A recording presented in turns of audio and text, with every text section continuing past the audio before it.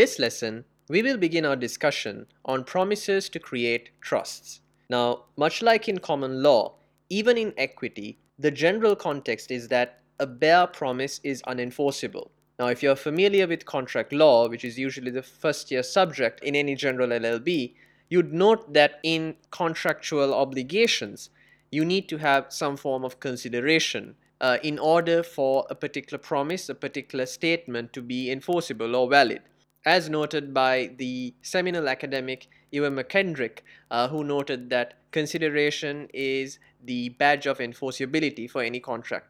Similarly, in relation to equity and even in trust law, general purpose bare promises are not enforceable. However, in this particular context, we must consider three specific types of promises which are enforceable, which court allows for enforcement. The first are deeds. Secondly, ones which have been given for consideration. And thirdly, those which have been done so with a detrimental reliance. Now, the primary of these three is in fact deeds, and that's what we will discuss first. So in relation to promises for deeds, also known as covenants, the position in common law is that if something is contained in a deed, if a promise is contained in a deed, it can be enforced by those who are party to it. Now, note this very important and critical element that the person or persons who are party to it can only enforce it. The issue here is in relation to privity. However, consideration immaterial in relation to these covenants. Now, what we mentioned earlier was that the common law position, specifically in relation to contract, is that a promise is unenforceable unless there is some form of consideration in place. However, this goes under the ambit of a covenant, which means as long as privity exists, it is enforceable. Have a look at Cannon and Hartley, a case available in your case summaries to get a better grasp and understanding of this. As opposed to in common law, in equity, the enforcement must be by the intended beneficiary. Now, this creates another seminal problem, which is the beneficiary himself or herself is not party to the deed. That's the whole purpose of a trust instrument, of a deed. Therefore, he or she cannot enforce the promise prima facie. However, the beneficiary may have redress in relation to the Contracts Rights of Third Parties Act of 1999. Now, what's interesting to note in this context is that we are dealing primarily with something within the realms of equity, whereas Contracts Rights of Third Parties is ostensibly an act within the ambit of common law. Now, Penner, who is a leading academic in relation to trust law, suggests that there is a certain distinction between what we consider as a covenant, what we discussed earlier, which does not necessarily require consideration, and contracts as well. So due to this absence of consideration in the former, we create this notion, this change and a distinction between these two types of promises. Therefore, he proposes that the act itself does not apply. Now next, we must look at where the beneficiary comes within the ambit of marriage consideration.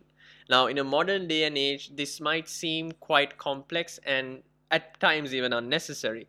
But the purpose of this is it's allowed where the wife is to control the property she bought into the marriage. And the purpose it was established in the first place was so that a property remains with a certain group of people, be it a family or a particular set of relatives.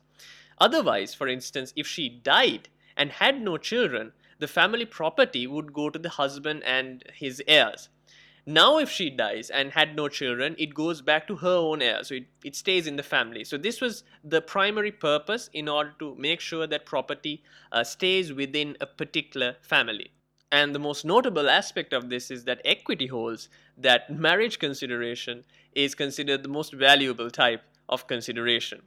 However, there is an argument in Ray Cook, a case available in your case summaries, that this will only work for rights which the covenanter had at the time he made the covenant, not in respect of the rights acquired later. But in that case, in relation to Ray Cook, the disposition of a painting was valid, but the proceeds of the sale of the painting were not. Apart from Ray Cook, consider Lloyds and Harper as well. The facts of this case related to an underwriter's father whose contract guaranteed to pay off any defaulted creditors of the son. This was held to be valid. It was a trust for an uncertain amount to be paid at an uncertain future date. So why exactly can it not be reconciled with Cook? Have a look at both cases available in your case summaries in order to get a better understanding of why their lordships decided in the way that they did. That was a quick outline of promises to create trust. We discussed the position in relation to common law when it comes to bare promises, as well as that of equity, and how exactly we can reconcile the position of deeds, promises given for consideration, as well as detrimental reliance in relation to this whole concept of covenants and how it differentiates with bare promises in relation to even contract law. In the next lesson, we will begin our discussion on an interesting area in relation to trust law, which are public and private purpose trusts.